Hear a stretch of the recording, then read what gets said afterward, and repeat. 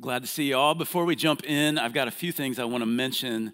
One thing is a little heavy. A couple things are more rejoicing. If you've heard my story at all, I didn't grow up in church. Christ was not a factor in my home growing up until late in high school. I went to a summer camp, gave my life to Jesus, and just found my way into the church and changed my life. And one of the guys who was so instrumental in that was my youth pastor. His name was Dave Harney. And here's a picture of Dave and Mary Harney. Dave was a youth pastor into his 50s, and he was amazing. He was the first example of a pastor I ever had, the first pastor I ever knew. And Dave went home to be with the Lord this past Monday. He was 78 years old. He was a relatively healthy man, but he had double pneumonia and COVID. And so over the course of, a week and a half, it hit hard and fast. And so we were waiting this past week to find out plans for a funeral service. My wife and I are going to be heading up. It's actually this next Friday, this coming Friday, so we'll head up to Ohio on Thursday for funeral services on Friday, and then we'll be heading back on Saturday to be here next Sunday. So if you all think about it, be praying for Mary Harney and the Harney family. Amazing folks, and came as a surprise. So I really just want you to all be praying for Mary as you think about her. So if you could do that for me, that'd be awesome. Today is the 16th birthday of my middle son, Aiden. He's not in the room. Otherwise, we'd sing to him. Just kidding. We wouldn't do that regardless. But he's the big 1-6 today. So if you see him, give him a shout out.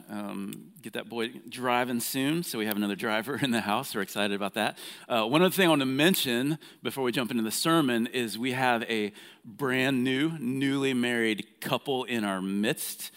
If you look around and try to guess who it is, it's Dylan and Kylie Rafford, and they are over here. So let's congratulate them. First Sunday in church, and old Dylan forgot his wedding ring. Oh, that's all right. Did I just call you out? I'm sorry, man. Marriage is all about grace, right? So we'll see that hopefully on display today. Let's pray. We're going to jump into week number 4 of Gentle and Lowly. God, thank you for your goodness and your grace to us. Thank you for the opportunity that we have again to worship you, to come into the Father's house, this place where your people gather as brothers and sisters in Christ, and we can worship you, we can open your word and hear from your heart. And so, Lord, I pray that as we look again into the heart of Christ, that, God, you would change the way that we think and the way that we feel and the way that we live based on what we know is true of the Lord Jesus. And so would you meet with us today, we pray in Jesus' name. Amen. So we're in week number 4, as I said, of the series called Gentle and Lowly. It's based off a book by a gentleman named Dane Ortland. There are still free books available out at our guest services out here. If you haven't grabbed a copy, feel free to grab one. If you know someone that you think it would be a blessing to, grab one or two. I promise you we've got plenty of copies, all right? So make yourselves avail of that. I don't even know what I'm saying. Just grab one. All right, that's what I mean. There are groups, connection groups, if you want to jump into a group and connect with folks and talk through the content, either Sunday morning content, the book content. There's also a video that goes along with it. You can sign up for that. You can get more info at friendshipwired.com. There's a couple adult groups, one on Sunday night, one on Wednesday night, a ladies group that meets on Wednesday mornings. So if you want to know more, go to friendshipwired.com, look for the Gentle and Lowly tab. All our resources are there. Okay, so this series, Gentle and Lowly, it's all about the heart of Christ for us. And it's based off of Jesus' words in Matthew 11:29, where he says, I am gentle and lowly in heart.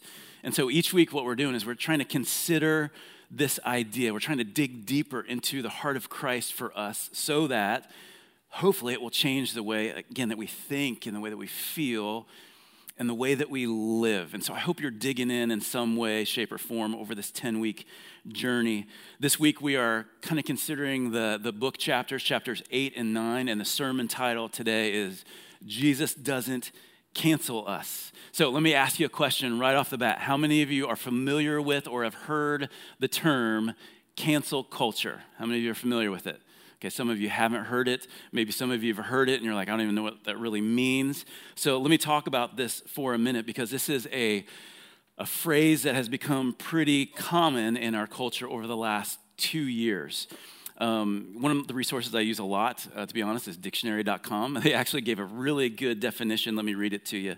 Cancel culture refers to the popular practice of withdrawing support for, in other words, canceling, public figures and companies after they have done or said something considered objectionable or offensive. Cancel culture is generally discussed as being performed on social media in the form of group shaming. All right, so think about canceling. If you just think about it in the simple terms of how we use this term every day. Like literally, if you pull out your phone today and you try to set a calendar event, you can either confirm it, or you know what the other option is? You can cancel it, okay? I had to check this out because I was like, gosh, that's everywhere. Every single app. You go into your email app, you start to compose an email. You can save a draft of it. You can send an email off, or you can cancel it, all right? So you can cancel. Everywhere you go, every app, there's this opportunity to just write something off or to put it aside. And in cancel culture, what that says is basically somebody or an organization has done something I don't agree with, I don't like, it's offensive to me, I object to it, and so I want to cancel, I want to write it off. And typically it happens through social media. It happens in kind of group shaming, where we're just going to cancel an individual or a company. Let me read you Cambridge Dictionary. They had a quote here, defined it similarly as dictionary.com, but there's a quote that I wanted to read. It says this: in a cancel culture, we appoint ourselves the arbiters of right and wrong, and also judge and jury, because thanks to social media, we get to dole out punishment. And so because we all have the power of social media and our voice, and we can put it out there, and collectively we can shame or or put something out of our use, or we cancel it. And this is a quote. Let me read you a couple more quotes.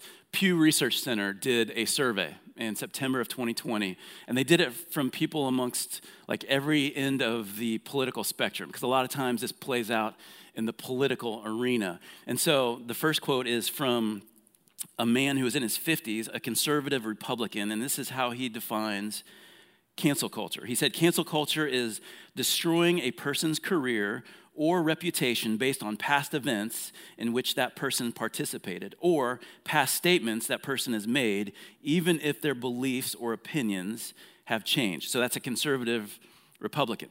Listen to a liberal Democrat in their 20s. A male said this: cancel culture is a synonym for political correctness, where words and phrases are taken out of context to bury the careers of people. A mob mentality.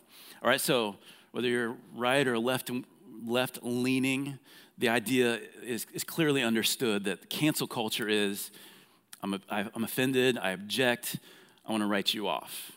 Now, in our current culture, in the last week, current events, there is an event that took place in the sports world. Maybe you pay attention to sports and you heard of this. Maybe you don't pay attention to sports and you heard of this. The National Football League, the NFL. If you know me, I love football. And there was a coach in the NFL, John Gruden, coach of the Las Vegas Raiders. Now, maybe if you haven't paid attention to sports in a while, you're like, Las Vegas Raiders? They were formerly the Oakland Raiders, formerly the Los Angeles Raiders. They're now the Las Vegas Raiders, all right? And so John Gruden has been the coach of the Raiders for the past 4 or 5 years. And what happened over the past couple weeks is the NFL was doing an investigation, totally unrelated to John Gruden. It was an investigation into the culture of the Washington football team. And in this investigation, they uncovered an email from 2010 between John Gruden and the owner at that point of the Washington football team. And he made comments that appeared to be disparaging of DeMaurice Smith, who is the head of the NFLPA, the Players Association, okay, big, high-ranking figure who happens to be an African-American male. And so John Gruden made a comment that appeared disparaging. And so, man, there was all kinds of stuff. It looked really bad. There was a lot of pushback on this. And, this is one email from 2010. Well, a firestorm erupted as that investigation continued, and they uncovered a number of emails over a course of years containing comments and language that appeared to be racist and misogynistic and homophobic. And so a lot of pressure on this Raiders organization and on the NFL and on John Gruden, who eventually resigned. So, big event in the news, in the sports world, in a big way over the last week. So, some people have looked at this situation and said this falls into the category of cancel culture. He did some offensive things, and so now he's out of the league. He'll probably never work in the NFL again.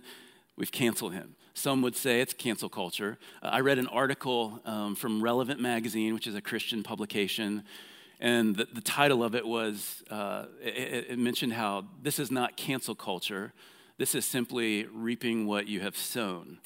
And so I see all these different perspectives, and I think there's some validity in all of those things. But I've just been thinking about this event over the past week, especially in light of the things that we're going to see about who Jesus is.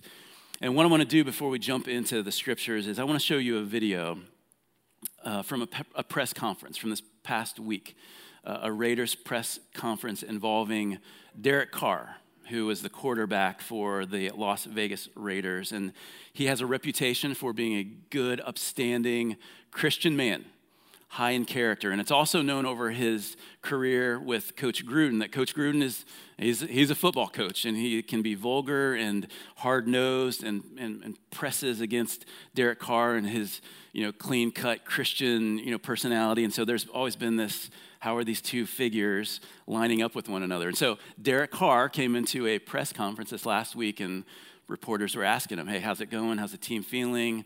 What do you think about all of this? And he had what I thought was a really incredible response. So I want you to check this out for the next 2 minutes. I just tried to push everything off. I mean, I'm sick about it. Have a lot of emotions. Angry, sick, upset, mad, frustrated, all those things. Empathy, whatever. No one has I don't think there's a book on how to handle all this, actually there is, but I don't think that there's a way for a quarterback to stand up here and answer these type of questions is what I should say. It was a lot, to handle. I'll say it that way. Y'all know me, man. I don't condone that kind of talk. I don't talk that way. My kids sure as heck will never talk that way, And, it's hard because I love the man so much. You know what I mean? Like, I have family members that have done things. I've done things that I'm glad that I'm still loved, And I think more than anything, Coach needs people to help him, to love him, in whatever areas, that we can. But at the same time, what's right is right and what's wrong is wrong. Don't get me wrong. I love the man, right? And I hate, you hate the sin, like for me, you hate for anybody. No one's perfect, If we just started opening up everybody's private emails and texts, people would start sweating a little bit. You see what I'm saying? Hopefully not too many, but maybe that's what they should do for all coaches and GMs and owners from now on is open up. You got to open up everything, see what happens. But you hate the action. You hate it. You're not supposed to like it, but you love the person, and I love the person. I've grown to love him so much. Long story short, man, you feel for everybody involved. But I will always be someone, no matter who does what, I'm going to love you, And if that's wrong, then I'm okay being wrong. I'm going to try and build people up no matter what. That doesn't make what they did right, but I'm always going to be there to try and be there on the next step, on the other side, to try and lift them back up and love them up again. What a great response, right? I just keep laughing about the fact that he's like, my kids sure as heck ain't going to talk like that. Careful there, Derek. But I love it. Here's an NFL quarterback talking about sin. I love his response. And I feel like his response echoes the heart of Christ for us in the midst of a cancel culture. And let me just share with you a few of my thoughts and the things that have been just kind of bouncing around in my head. I don't know if they'll make any sense as I verbalize them, but a few things I've been thinking. When it comes to Coach, John Gruden, were his words, were his actions, his language, were they wrong and were they sinful? I haven't read it. I haven't read all that stuff, but it sounds like it. It sounds like, yes, there was some sinful words and language and thoughts there. Is this who he is? Could he have changed since those things came out? I don't know. I mean, yes, he could have. There is a possibility that his heart has changed, and that's not who he is any longer. I don't know. Are there consequences for sin? Absolutely. Absolutely. The scripture says, Galatians 6:7, that we're going to reap what we sow, and so there are consequences. I do love Derek's comments on opening up everything.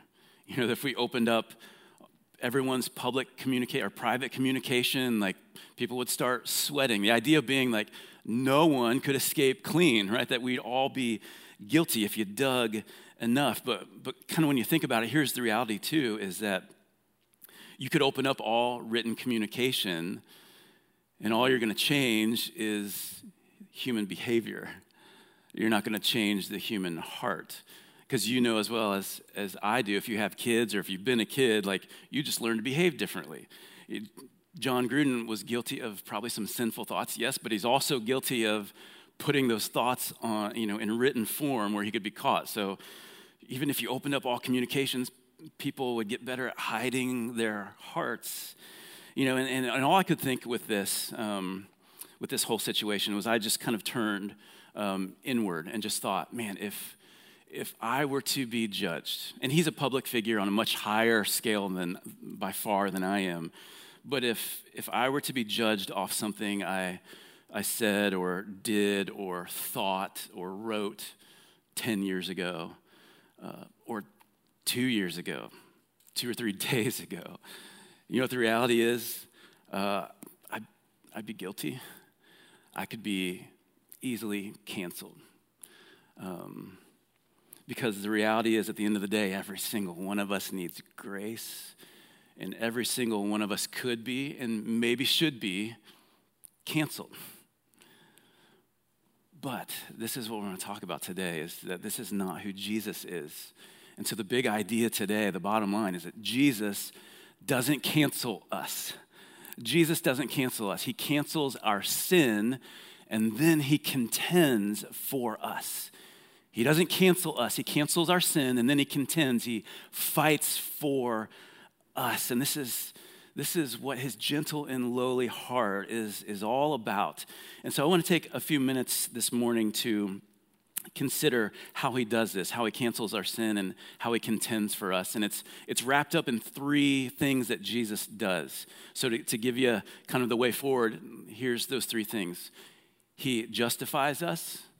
He intercedes for us, and he advocates for us. He justifies us, he intercedes for us, and he advocates for us. These are 3 theological terms, but man, so important for us to understand about the heart of Christ. So this first thing, he justifies us. We won't spend a lot of time here because we talk about this often, but I don't want to take for granted that you understand that, or that there's someone here who doesn't get what this means. He justifies us. So to be justified, what it means is to be declared righteous, or to be declared innocent in the sight of God. So in other words, we're guilty. There's something we're guilty of. We're guilty of sin against God. And so we should be punished, but we are fully exonerated. We're fully cleared based upon what Jesus has done for us. So we're guilty, but we're set free. Our record is set clean because of Jesus and his death and his burial and his resurrection. He justifies us. Let me take you to the scriptures. Colossians 2, verses 13 and 14, it says this, and you, this is kind of a before and after, you who were dead in your trespasses, you were dead in your sin, spiritually dead, and the uncircumcision of your flesh, God made alive together with him, having forgiven us all our trespasses by doing what? Verse 14, by what? Canceling by canceling the record of debt that stood against us with its legal demands. This he set aside, nailing it to the cross. So think about this record of debt that we have racked up. If you have any physical debt whatsoever, like if you were to go through a ledger and list out line by line all of the expenses, the purchases, the debt you have racked up, you would have this ledger, this record of debt. And if someone were to come in and cancel that record of debt, they would put your balance at zero, right? They would clear you of all of your debt. And what it says here is that we have this record of debt against us. It's a sin debt. If you were to take the last week of your life and list out a ledger line by line, day by day, you would have multiple pages and maybe miles of this ledger of your sins, this record of your sins. And what it tells us in Colossians is that Jesus, by what he has done, he has canceled that record of our debt. And the way that he did that was he nailed it to a tree. He nailed it to a cross. And if you don't know the story, Jesus, who was God in the flesh, lived a perfect life, free of sin, the only one who was perfectly righteous. He allowed himself to be nailed to a cross. And along with his body and his life being nailed to this cross, so was our record of sin, so that he could cancel that debt that was against us. And so he is the one who justifies. He is the one who cancels this record of debt that we could never, ever pay. And so we have to start there. This is the work of Jesus, that he justifies us. So he doesn't cancel us because of our sin. No, he's already done the work to cancel our sin. He cancels our sin, and then he contends for us. So how does he contend or fight for us? Well, the next thing is this. He intercedes for us. He intercedes for us. So what does it mean to intercede? When somebody intercedes, it's typically you have two parties, and then you have a third party who kind of comes in between in an attempt to mediate or to reconcile these two parties. So in kind of church world, if you were to make the statement that you were interceding for me on my behalf, you know what that means? It means you're praying for me, right? You're taking my needs, my requests, and you are bringing them before God. You're interceding on my behalf. You're the third party. It's between me and God. And what the scriptures tell us is that Jesus intercedes for us, that he brings our requests, he brings our needs before the Father. Romans chapter 8, an incredible chapter of scripture in verses 33 and 34. Paul says this, "Who shall bring any charge against God's elect, God's children? It is God who justifies." We just saw that. He is the one who makes us just as if I'd never sinned. He justifies. Verse 34, "Who is to condemn? Christ Jesus is the one who died, more than that, who was raised, who is at the right hand of God, who indeed is interceding for us." So what it tells us is that the current activity of Jesus, the current ministry of Jesus in heaven is he is at the right hand of God the Father, and he's interceding for you. He's praying for you. He's praying over you. He's bringing these requests to the Father. Not that the Father is like cold towards you, but Jesus is simply cheering us on and constantly reminding the Father of what he's done for us and who we are in Christ. I love this example or illustration in the book where he talks about it's like an older brother who's cheering on his younger brother who's in a race. And the younger brother, even though he's way out ahead and he's clearly going to win this race, the older brother doesn't just stop cheering for him, right? He just keeps hooting and hollering for him. He's cheering him on until he crosses the finish line. He continues, and this is the same way with Jesus. As our older brother, he continues to cheer us on before the Father and remind him of our identity in Christ. Let me read you a quote from the book. Dane Ortlund says this, in kind of clarifying the difference between justification and intercession. He says this, "Justification is tied to what Christ did in the past. Intercession is what he is doing in the present. So we talk a lot about what Jesus has done for us, the finished work of Christ, that he died for us, that he rose again to forgive us of our sin. That is the work of justification, something that he did in the past. But it's not like he died on the cross, he rose again and just went to heaven and just said, hey, you're on your own, go do your own thing, just live your own life. No, this is this constant moment by moment ministry of Jesus on our behalf, praying for you. He goes on in another place to say this: the atonement accomplished our salvation. Intercession is the moment by moment application of that atoning work. So this is what Jesus is doing right now, is he's interceding for you. Hebrews 7:25, let me read this verse as well. Consequently, he, Jesus, is able to save to the uttermost those who draw near to God through him, since he always lives to make intercession for them. So what he says is there's never a moment, listen, there's never a moment where Jesus isn't in the Father's ear about you, where he's praying for you and he's bringing your needs before him. In fact, in Romans 8, the passage we just saw, when it talks about he's interceding for us, a few verses earlier, it talks about the Holy Spirit who is also interceding for us. Sometimes when we don't even know what to pray or how to pray, it says that the Spirit is interceding on our behalf.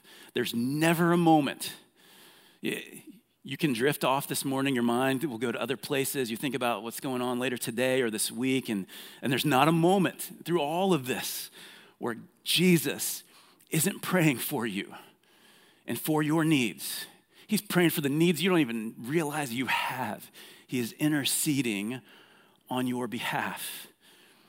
Louis Berkhoff, an old theologian, he says this: it is a consoling thought that Christ is praying for us, even when we are negligent in our prayer life.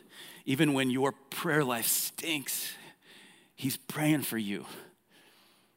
Like, y'all, could you imagine if we said, as a church, we're going to pray for you for the next week.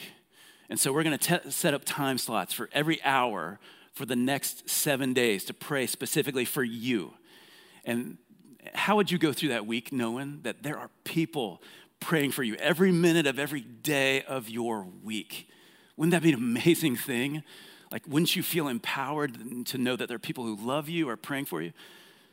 Listen, y'all, this is the ministry of Jesus for you 24/7, 365. It says he always lives to intercede for you. What do you live for? We asked that question. Jesus, what do you live for? You know what his answer would be? To intercede for you. To bring your needs and your requests before the Father. He lives to intercede for us. So he canceled our sin. He justified us. Now he contends for us. How does he contend for us? He intercedes for us. Another thing is this, and this is the last thing we'll talk about, is that he advocates for us. He advocates for us. He is our advocate. Now, what does this mean? It's very similar. It overlaps with this idea of intercession. And I want to take you again to a quote from the book to help us see the difference. Dane Ortlund says this: intercession has the idea of mediating between two parties, bringing them together. Advocacy is similar, but has the idea of aligning oneself with another. All right, so intercession, two parties, a third party comes in between to try to bring those two parties together, whereas an advocate stands on the side of a party. All right, and so it's not that God the Father is against us. It's more about the fact that Jesus is for us. He is our advocate. So think about anything in your life that you support or you are an advocate for. So like, let me throw out an example. I'm an advocate for adoption.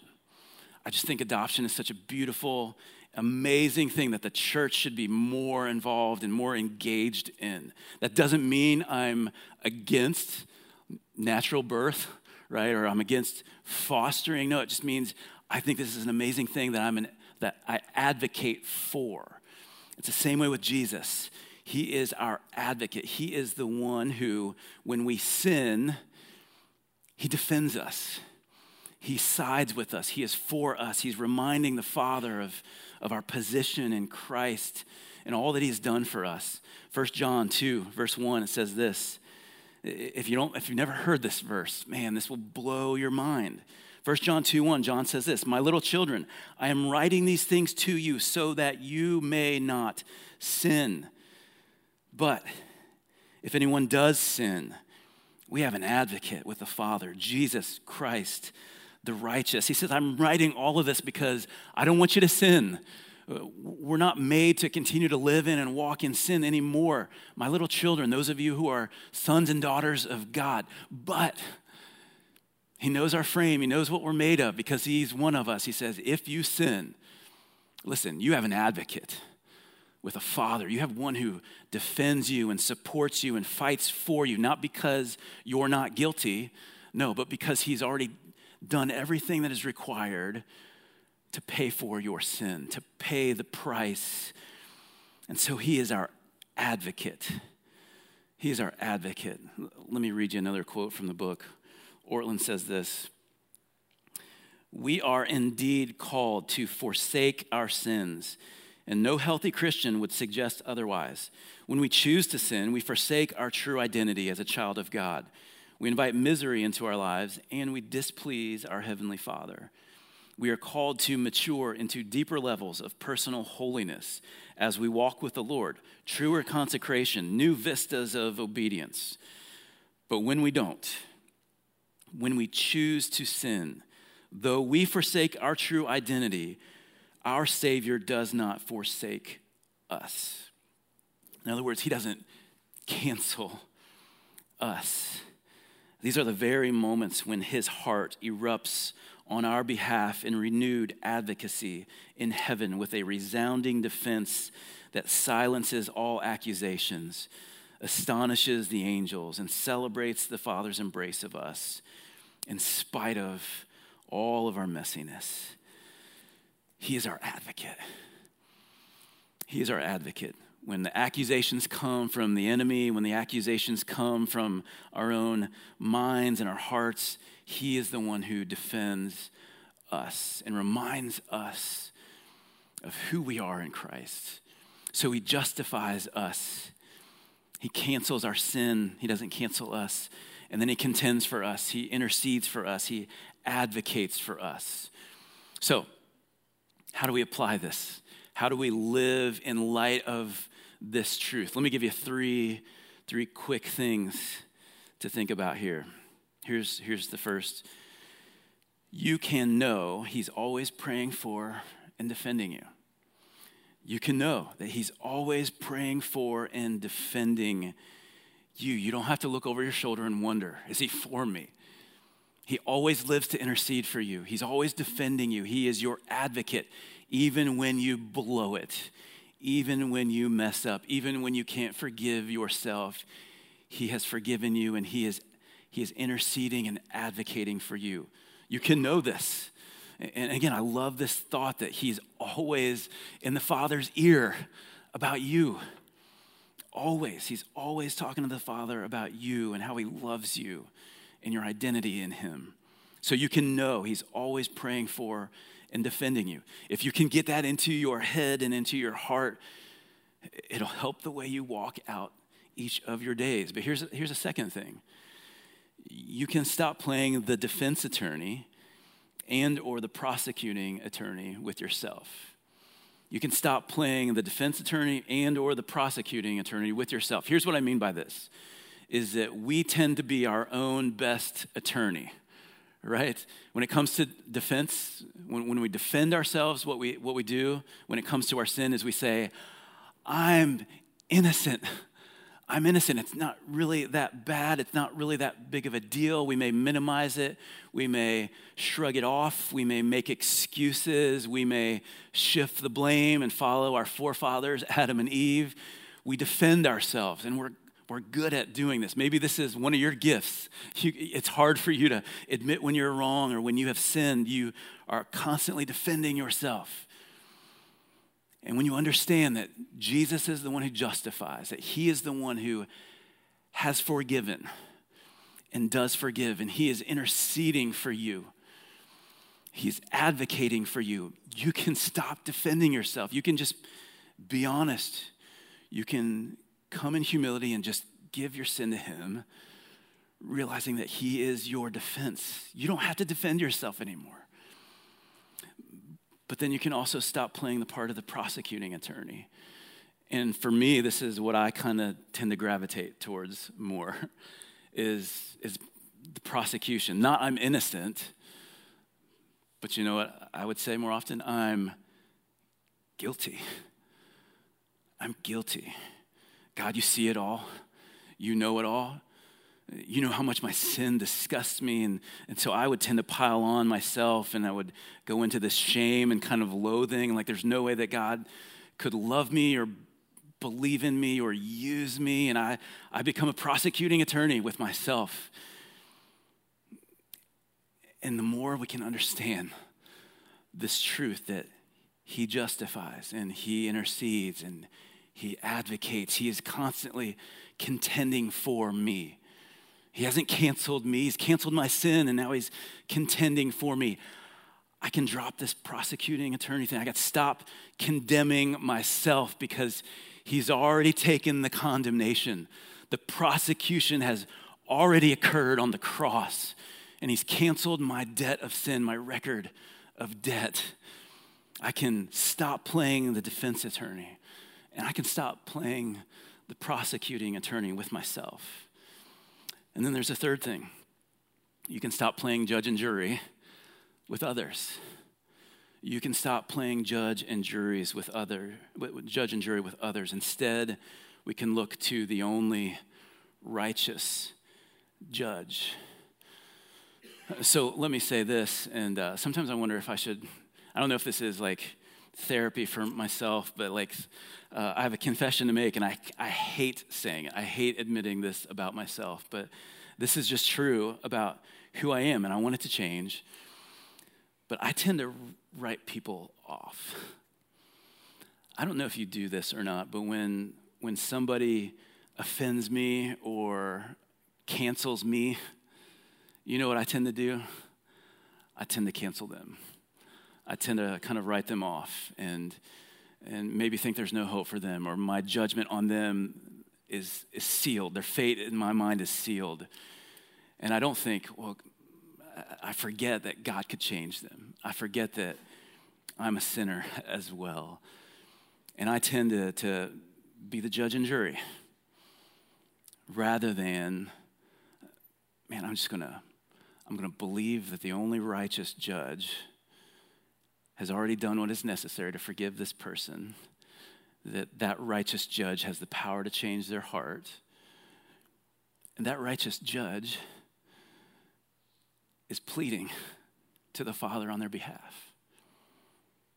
And he's interceding at the right hand of the Father for that person that I have been judge and jury over.